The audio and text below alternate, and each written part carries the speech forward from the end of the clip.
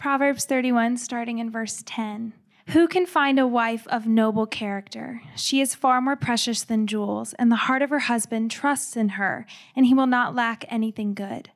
She rewards him with good, not evil, all the days of her life. She selects wool and flax and works with willing hands. She is like the merchant ships, bringing her food from far away. She rises while it is still night and provides food for her household and portions for her female servants. She evaluates a field and buys it. She plants a vineyard with her earnings. She draws on her strength and reveals that her arms are strong. She sees that her profits are good and her lamp never goes out at night. She extends her hands to the spinning staff and her hands hold the spindle. Her hands reach out to the poor and she extends her hands to the needy. She is not afraid of her household when it snows, for all in her household are doubly clothed. She makes her own bed coverings. Her clothing is fine linen and purple. Her husband is known at the city gates, where he sits among the elders of the land. She makes and sells linen garments. She delivers belts to the merchants. Strength and honor are her clothing, and she can laugh at the time to come. Her mouth speaks wisdom, and loving instruction is on her tongue. She watches over the activities of her household and is never idle. Her children rise up and call her blessed. Her husband also praises her. Many women have done noble deeds, but you surpass them all. Charm is deceptive and beauty is fleeting, but a woman who fears the Lord will be praised. Give her the reward of her labor and let her works praise her at the city gates. Let me pray for us. Gracious God, we thank you for the template in Scripture that we have for a godly woman, as well as the templates in Scripture we have for godly men. And God, I pray that you would raise up godly men and women from this ministry, whether or not they are called to marriage or to singleness, wherever you have them. God, I pray that you would help them to be great godly men and women who fear the Lord, that is what is to be praised. God, as you say from your word that you look to those who are humble and contrite at heart and tremble at your word. God, that you would raise up men and women in this fashion, that we would humble ourselves before the preaching of your word, and that we would sing songs of thanksgiving and praise to you, for we love you. We love who you've called us to be in Christ Jesus. And God, how you have shown us the example, shown us the way forward of what it means to be a godly man and a godly woman. So God, would you continue to fashion us more into the image of Jesus Christ, that you would use your word to do that in us for the work that you have to do through us. God, would we be hard workers like that of the Proverbs 31 woman? And God, that we would be exalted in our humility that you call us to. God, would you be with us now as we worship you in spirit and in truth? We pray in Jesus' name, amen. We're going to be talking about marriage tonight. Y'all have been going through the book of Ruth, studying this story. We're going to talk a lot about marriage tonight. And what I hope to give you from God's word is nothing of my own word, but God's plan for how you can set a foundation in your life right now to pursue a godly marriage. We are building a foundation for a godly marriage. So buckle in. I'm not the expert here, but God's word is perfect. It's inerrant, and it is all sufficient for every part of our lives. So I hope to just open that up and share that with you. My wife, Anna, I'd be remiss if I didn't say anything about her. She is definitely the cooler side of our relationship. She is awesome. She works at Arise to Read. Anybody heard of Arise to Read here? No. Okay, Arise to Read is a nonprofit here in Memphis that works inside inner city schools, and she's the evangelism coordinator. So she does like the awesome work in our ministry together. But we met here at Bellevue, just worshiping the Lord, serving Him. I came on staff, and she was also on staff at Arise, and so we met and fell in love. I will say this. We enjoyed many bonfires and line dancing, so I might have to join y'all later in the summer when y'all do that. We did some Redbirds games, so we get what it means to be in your seat. And we met, we fell in love, the Lord blessed it, and now we've been married for about a year and 2 months. March 7th, last year we got married, and we were the last real wedding of 2020, and before everything hit the fan. And we have been working on our marriage, just falling deeper in love with each other and with the Lord.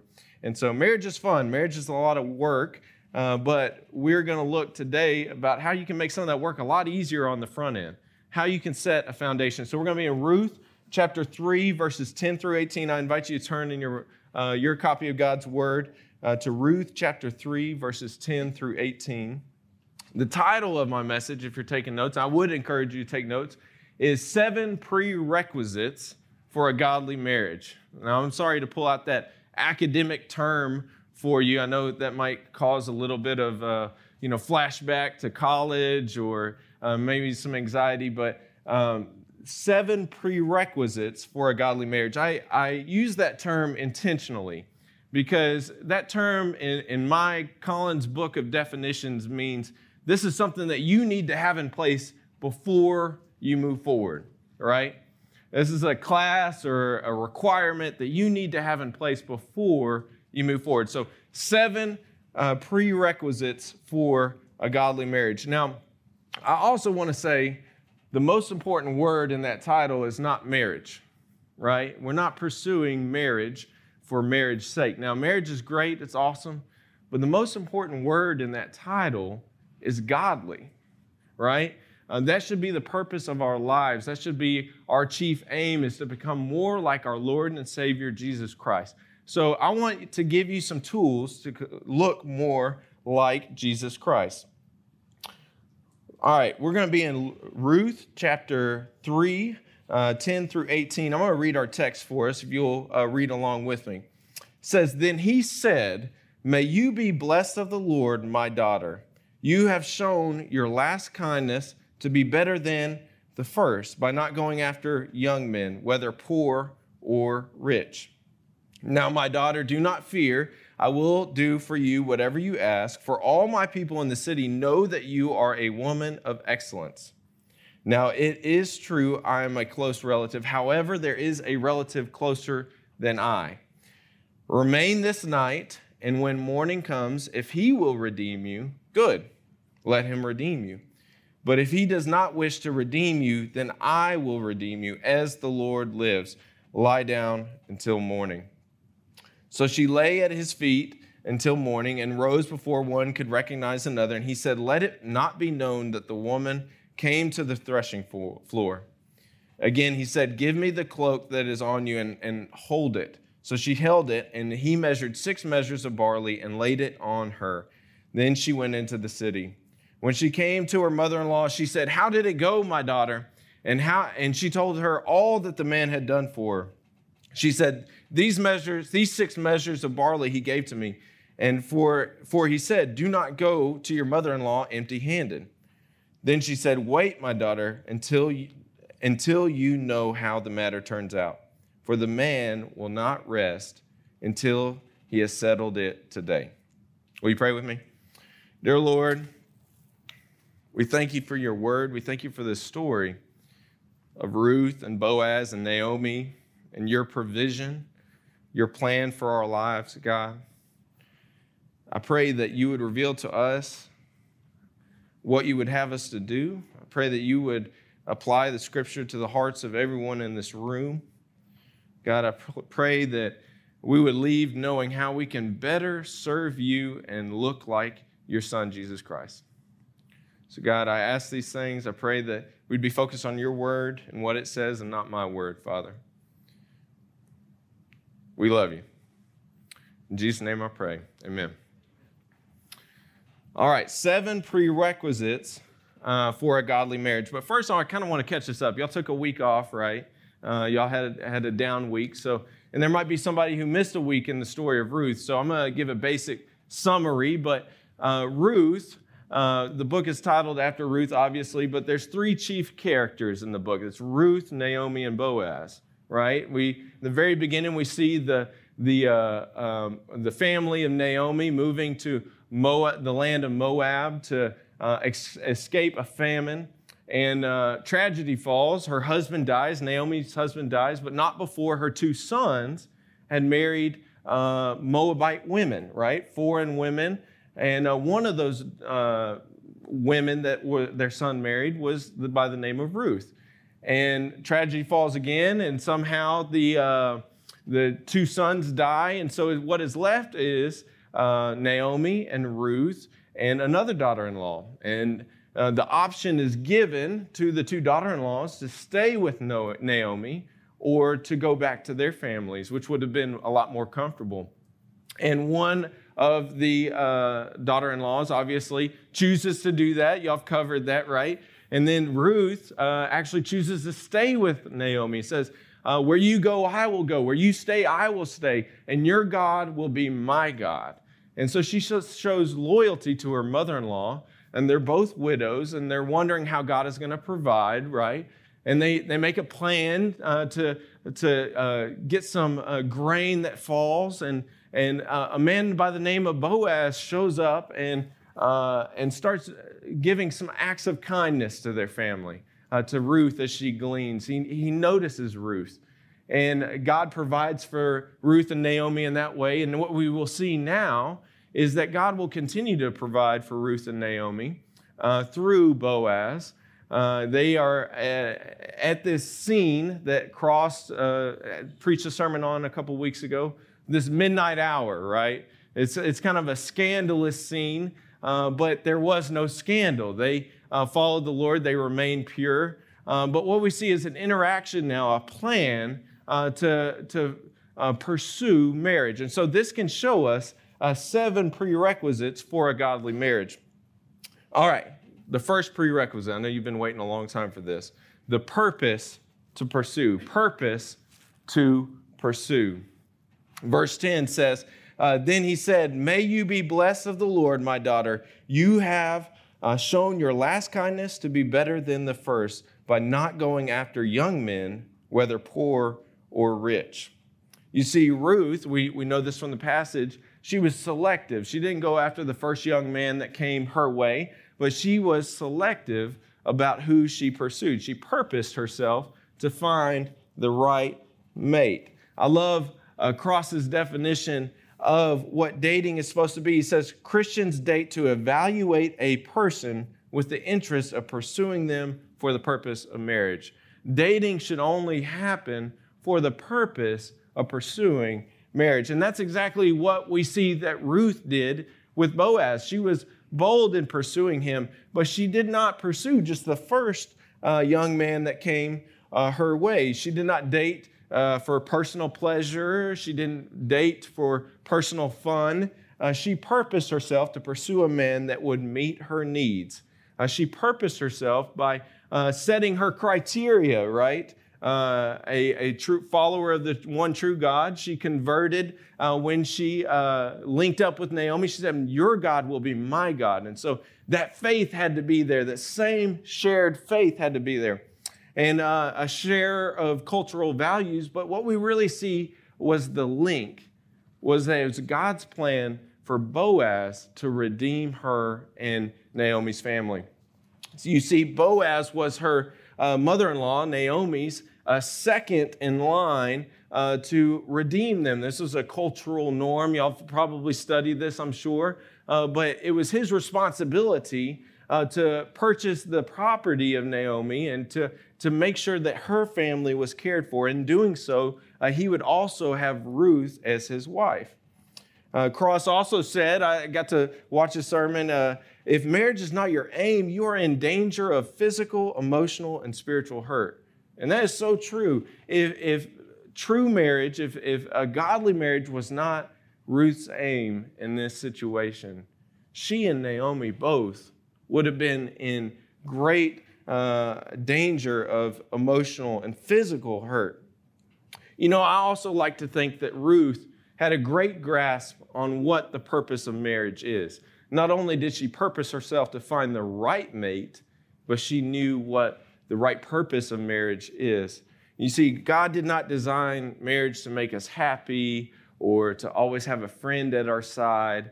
You know, we love to think about those things, and And I'll tell you, those things are blessings from God. They come. Anna and I enjoy companionship. I always have a shoulder to cry on, and we're always there to support each other. But God designed marriage for 3 specific purposes. And I like to think that Ruth, and I think the text bears this out, that she knew what these purposes were. And I want you to know what these purposes were. First, God designed marriage to meet our need for companionship. Like I said, He designed it so we have somebody that can be with us in the valleys and on the mountaintops. His word says that it is not good that man should be alone, right? Right there at creation, it is not good that man should go through this alone. Secondly, he designed marriage for procreation, right? I don't want to get too graphic here, but right at the beginning of creation, God says, be fruitful and multiply. So that is a chief purpose of marriage. And then thirdly, and this is probably the most important in my book at least, God designed marriage to provide an illustration of our relationship with Him. Marriage shows us the gospel of Jesus Christ. We will dive into this a little bit more, but the marriage shows us the relationship even between Jesus and the church, His bride. And you all, if you've trusted Jesus as your Lord and Savior, are a member of that Big C church. And Christ loves you and died for you, just as a husband ought to love and sacrifice himself for his bride. So God designed marriage for these 3 specific things. Culture will tell you a lot of different things about marriage, and I don't want y'all to be fooled, but God designed it for a specific purpose. The bottom line is you must purpose yourself to find the right type of mate, and you also should understand the right purposes of marriage. All right, the second prerequisite of a godly marriage is a passion to serve. A passion to serve. Verse 11 says, this is Boaz speaking, "Now, my daughter, do not fear. I will do whatever you ask. For all my people in the city know that you are a woman of excellence." Boaz was willing to do whatever was necessary to meet the needs of Ruth and Naomi. He had already exemplified that in previous chapters. He didn't matter what social cost that would come upon him. Her being a Moabite, he didn't worry about that. He didn't worry about the financial cost that would come upon him. Likewise, Ruth had also already subordinated, right? She already brought herself under Naomi, her mother-in-law. She was serving Naomi by following her and supporting her and seeking to find a way for them to have sustenance. Ruth chapter 2, 14 through 16 says, "And they lifted up their voices and wept again. And Orpah kissed her mother-in-law, but Ruth clung to her. Then she said, 'Behold, your sister-in-law has gone back to her people and her gods. Return after your sister-in-law.'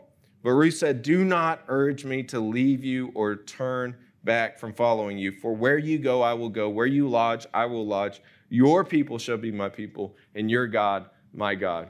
So Boaz was serving both Ruth and Naomi, and Ruth was serving Naomi. So there's a lot of service happening in this place, right? Everybody's serving one another. We see followers of the one true God who are subordinating their interests for the interests of those around them. And that's what we see in marriage. Ephesians 5 says, "Wives, be subject to your own husbands as to the Lord.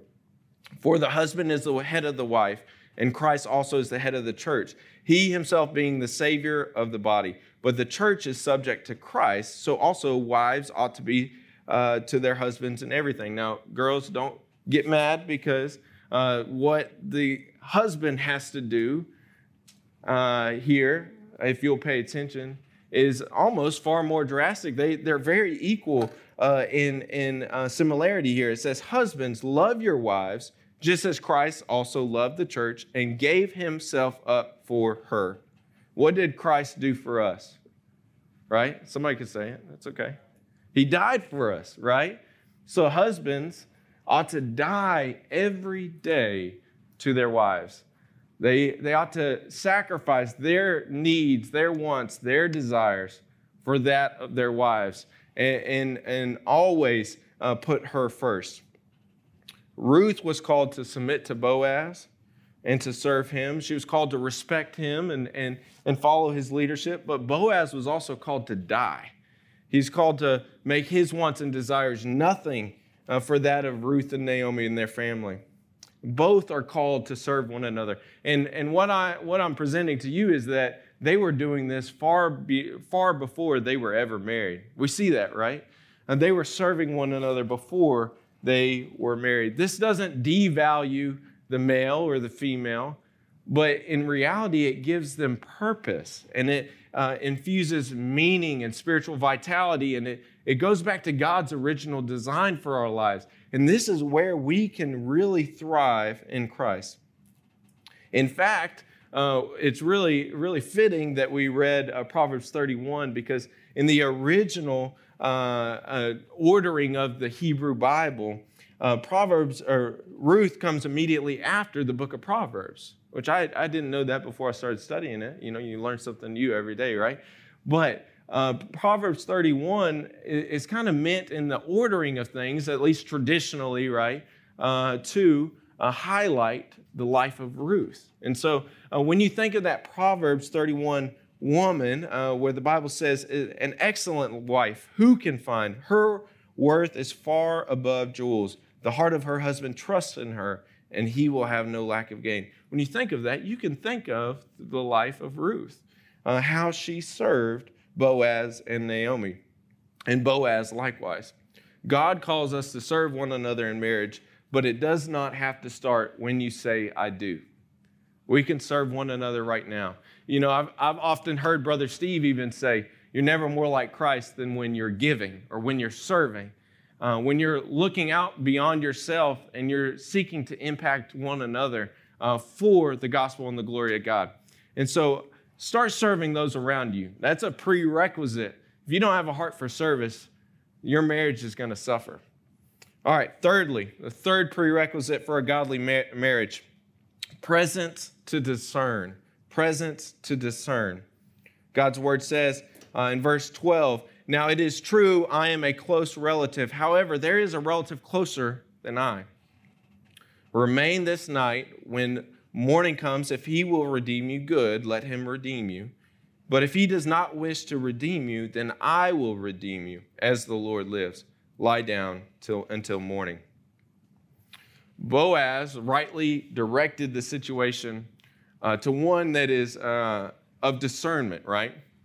He read the coolness of the night, the scandal, what could have potentially happened. We looked at that 2 weeks ago.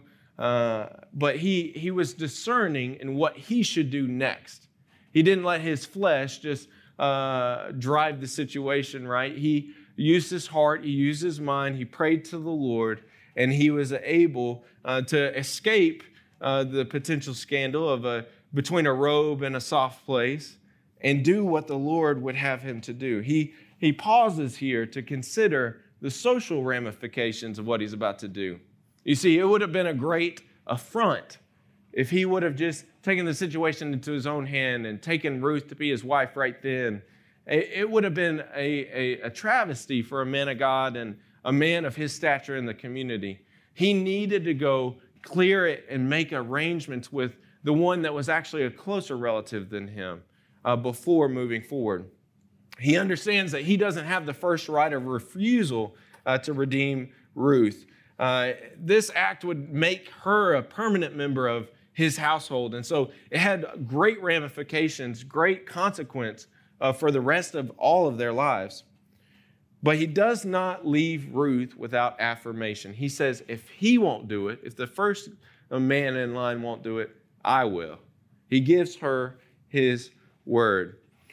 Now you can, it's kind of difficult to interpret, some of the tone in the conversation that we see here. But I like to think that there was a lot of desire that night, right?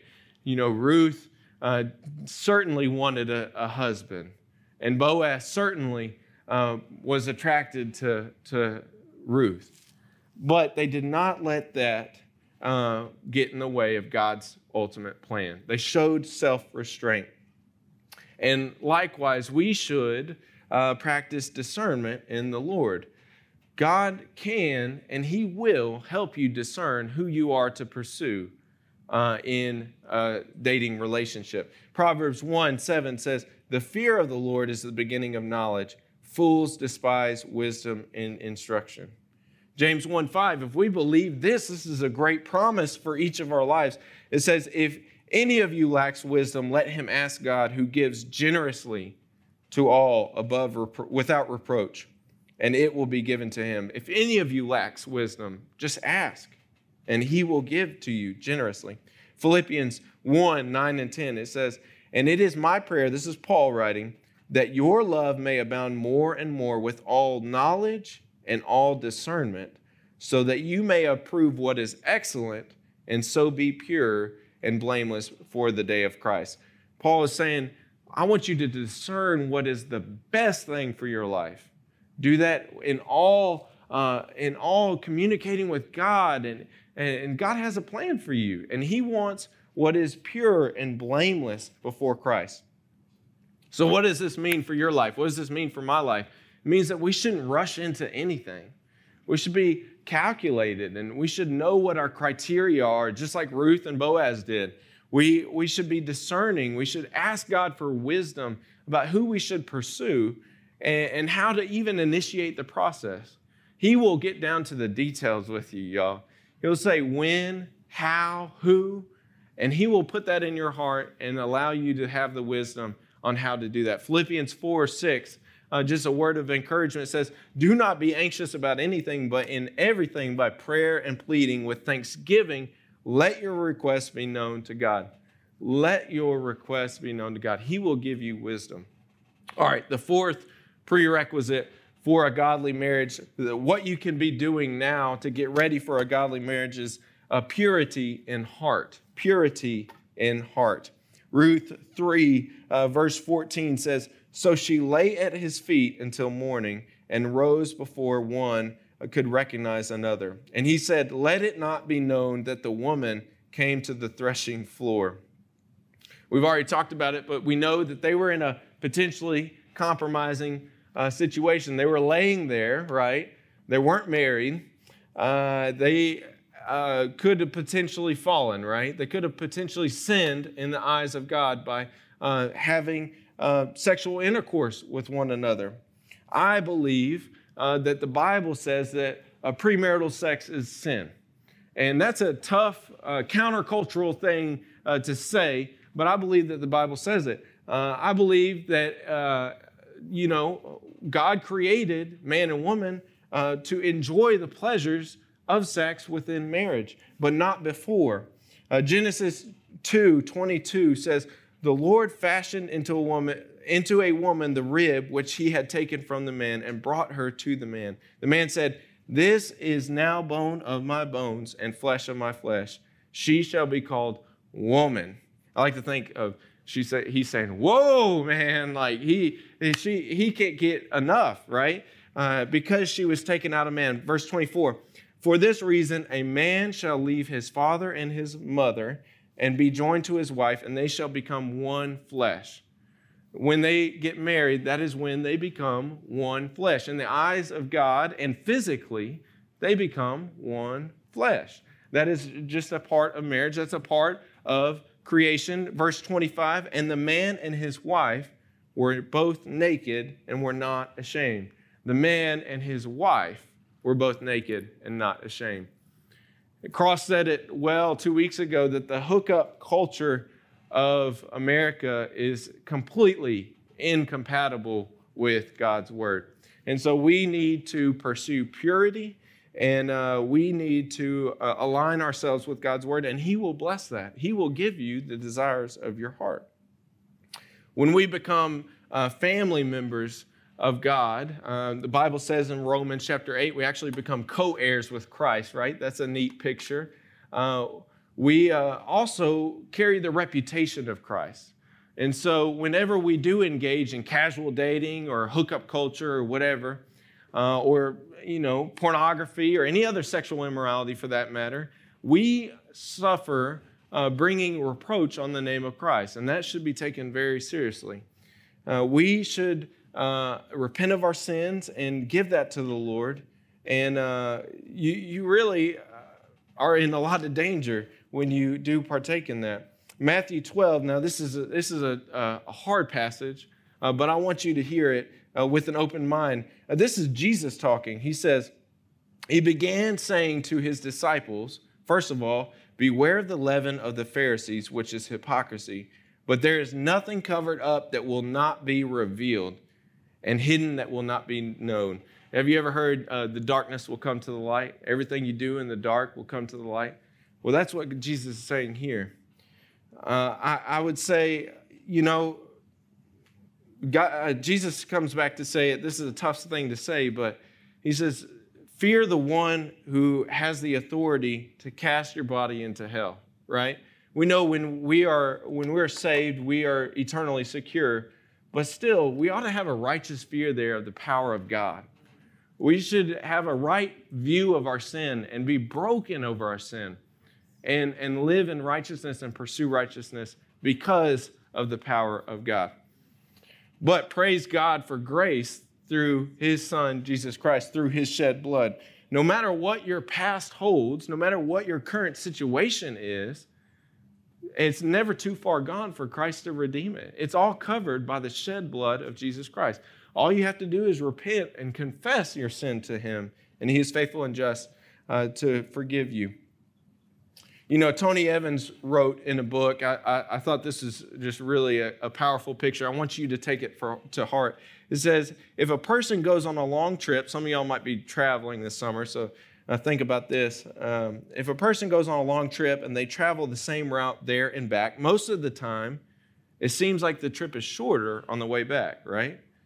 And it doesn't take less time, but it always seems that way. Why is that? He says there's something about traveling home. No matter how far a person has traveled away, the return trip, especially back to the Lord, always seems shorter than the time moving away from him.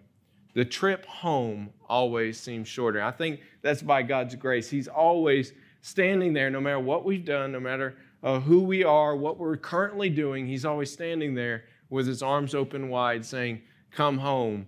I want you to live for me. I often ask myself, am I clean before the Lord? Do I have any sexual sin or anger or any other sin for that matter? And then also, am I close to the Lord? So as you prepare for marriage or whatever's next for you, or a life of, or whatever you have in your path, stay clean before the Lord, stay close to the Lord, stay pure before the Lord. All right, the fifth prerequisite for a godly marriage is provision to grow. Now, this is super practical. It's a little bit lighter than the last one, thank God, right? Provision to grow. Verse 15, chapter 3 of Ruth. And again, he said, give me the cloak that is on you and hold it. So she held it, and he measured 6 measures of barley and laid it on her. Then she went into the city. This fifth one is talking about provision to grow. Guys, I've got to give you a fair warning, and you might have been in this situation before, but when you go to ask for your girlfriend's hand in marriage, and you're hoping she will soon become your fiance, there's one question that is inevitably going to come up, and that is, how are you going to provide? Now, that's a scary question to have to answer, and admittedly, I didn't do everything right in asking and answering all those questions the right way, but I just want to give you fair warning. How are you going to provide? God's word has something to say about a man providing for his house. 1 Timothy chapter 5, verse 8 says, but if anyone does not provide for his own, especially for those of his household, he has denied the faith and is worse than an unbeliever. Now, that's pretty harsh, right? But it's God's word and it's truth. If anyone doesn't provide for his own, he is worse than an unbeliever. So one way that we can grow in godliness, guys and gals here, is to work hard and to seek to provide for our houses. God honors hard work because he created us to work. I know y'all have studied that in the past, but I want to tell you that anybody that's willing to work hard and to sacrifice for the greater good, for their job, or however they're working, is prepared for marriage. Work and sacrifice and hard work is what marriage takes emotionally, but also sometimes physically. It can be hard work. And so the prerequisite here is provision to grow. All right, sixth is precision of intent. Precision of intent. Boaz definitely clarified what the relationship was going to be. In verse 16, it says, when she came to her mother-in-law, she said, how did it go, my daughter? And she told her all that the man had done for her. She said, these 6 measures of barley he gave to me, for he said, do not go to your mother-in-law empty-handed. Now, that's a good practical piece of wisdom. Don't ever go to your mother-in-law empty-handed, guys or gals. I've learned that one the hard way. So don't go to your mother-in-law empty-handed, but we're looking at precision of intent.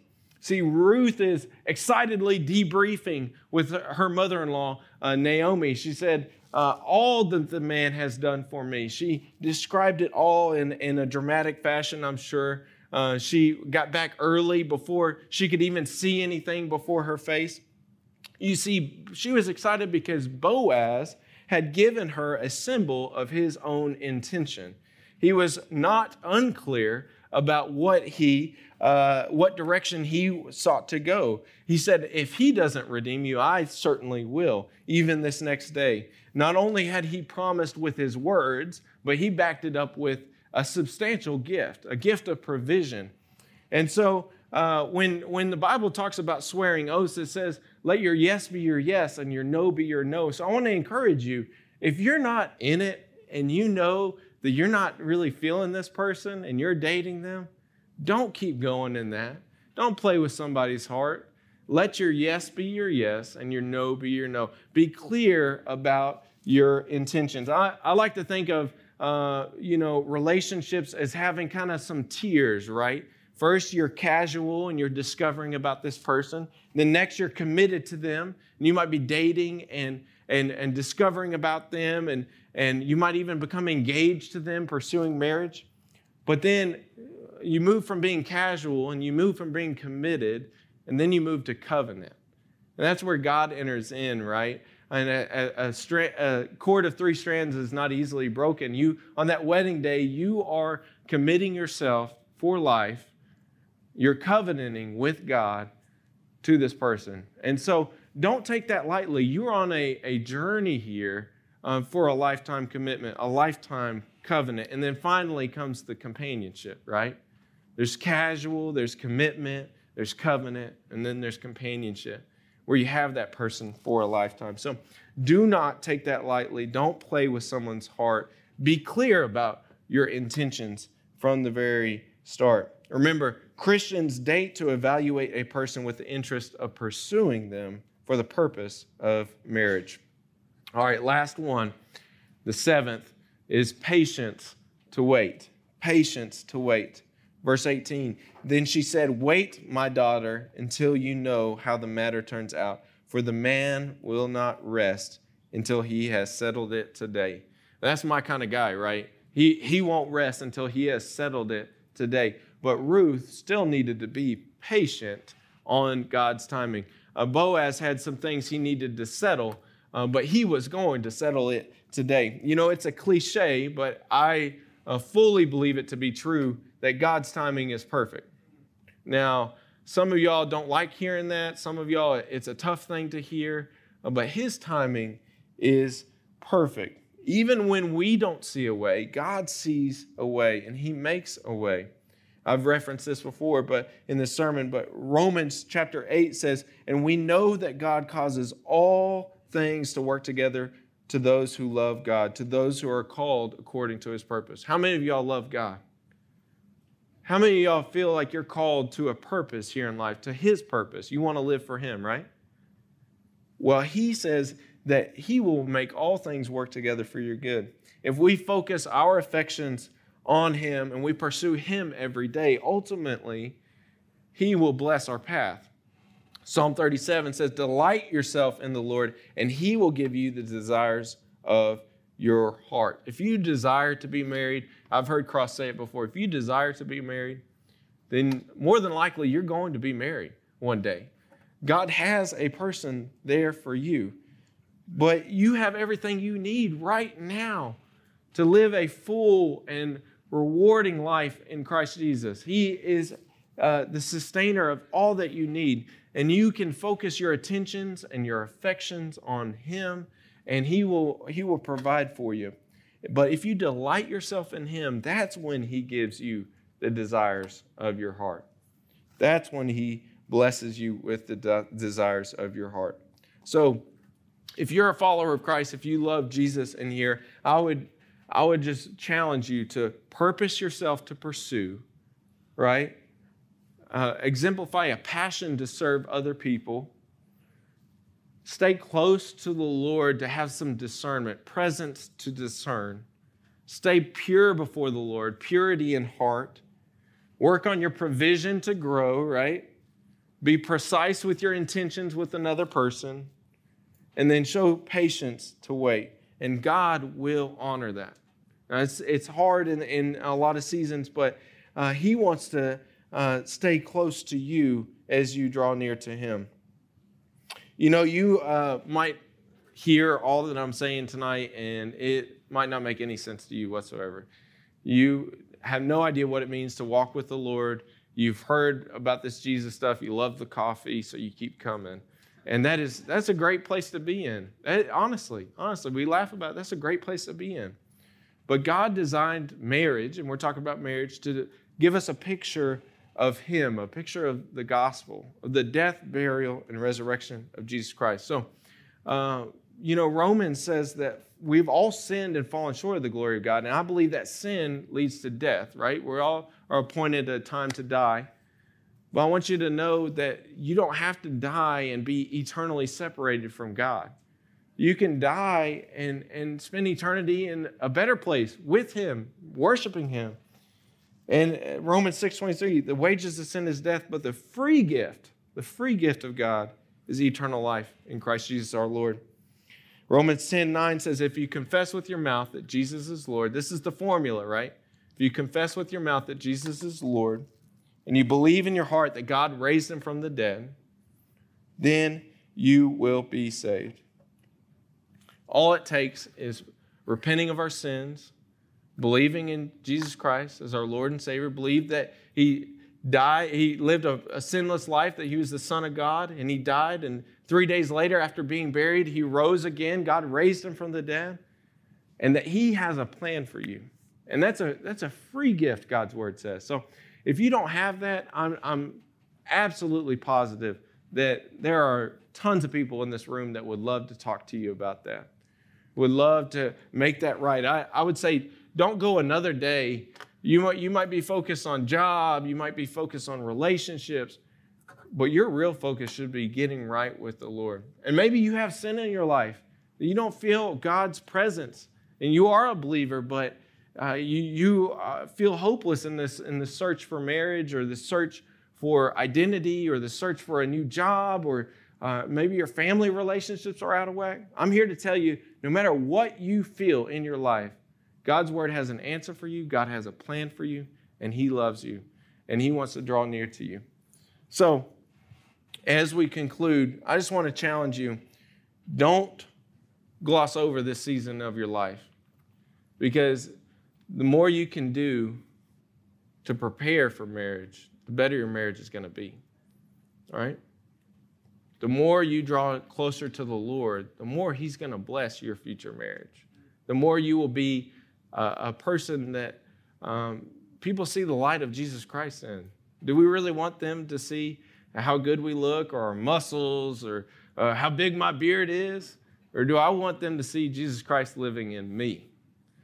So draw near to him, he will draw near to you.